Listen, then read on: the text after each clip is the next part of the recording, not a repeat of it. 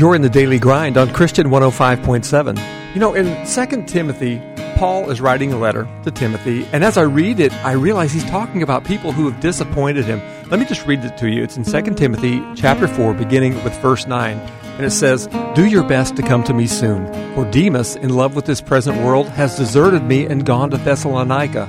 Crescens has gone to Galatia, Titus to Dalmatia. Luke alone is with me. Get Mark and bring him with you, for he is very useful to me for ministry. Tychicus I've sent to Ephesus, and when you come, bring the cloak that I left with Carpus at Troas, also the books, and above all the parchments. Alexander the coppersmith did me great harm. The Lord will repay him according to his deeds. Beware of him yourself, for he strongly opposed our message. At my first offense, no one came to stand by me, but all deserted me. May it not be charged against them. But the Lord stood by me and strengthened me, so that through me the message might be fully proclaimed and all the Gentiles might hear it. So I was rescued from the lion's mouth. The Lord will rescue me from every evil deed and bring me safely into his heavenly kingdom. To him be the glory forever and ever. Amen." It's really easy to have unrealistic expectations for Christian people, whether it's our church family or our own family, our spouse, our children, a member of our extended family. It's so easy to place this burden of perfection on them, almost like the fourth person of the Trinity. and when they don't measure up, then we hold that against them. It's like we judge them when they fall short because they didn't meet our expectations, when we're the ones that put these expectations on them that only God can have and can ever fulfill. And it leads to church splits. It leads to divorce. It leads to estrangement of children or pulling away from people in your family.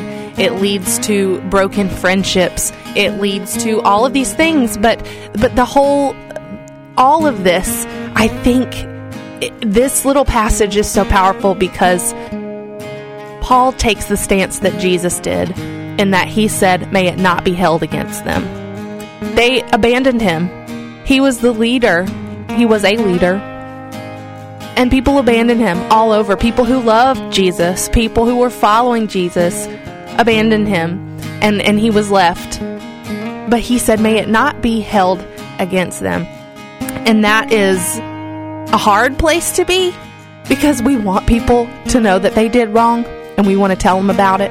And we just want to ignore the situation completely and remove ourselves and run away and go somewhere else, whether we leave a church and move on, or we, just say, I don't want to be married to you anymore, and we go on, or we say, you can't live in my house anymore, and we go on.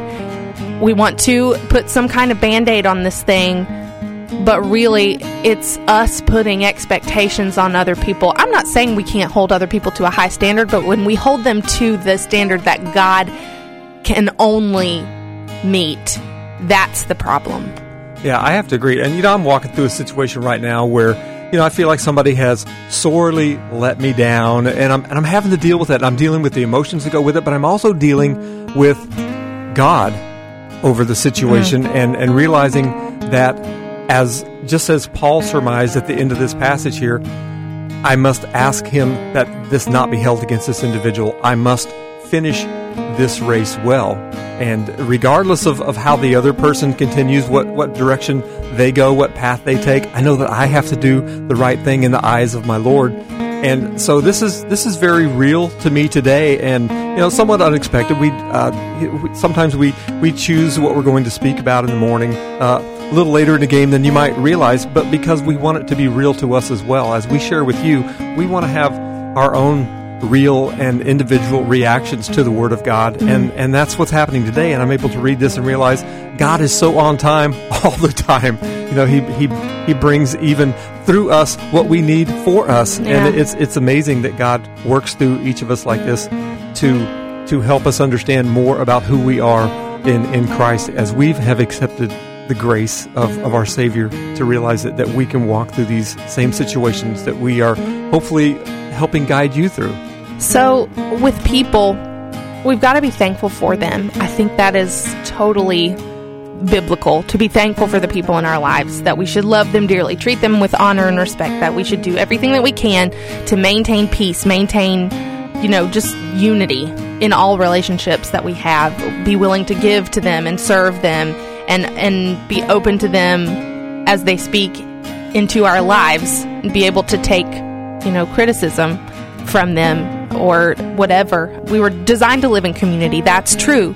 But when we place our hope, the hope of our heart, on people, we're always going to be disappointed. We're always going to be let down. No one is able to be our personal Messiah.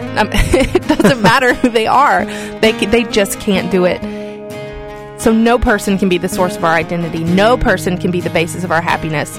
They can't. There's no one on this earth that can give us a reason to get up in the morning. There's no person who's able to change us from the inside out. No one can alter our past. Nobody's able to atone for our wrongs.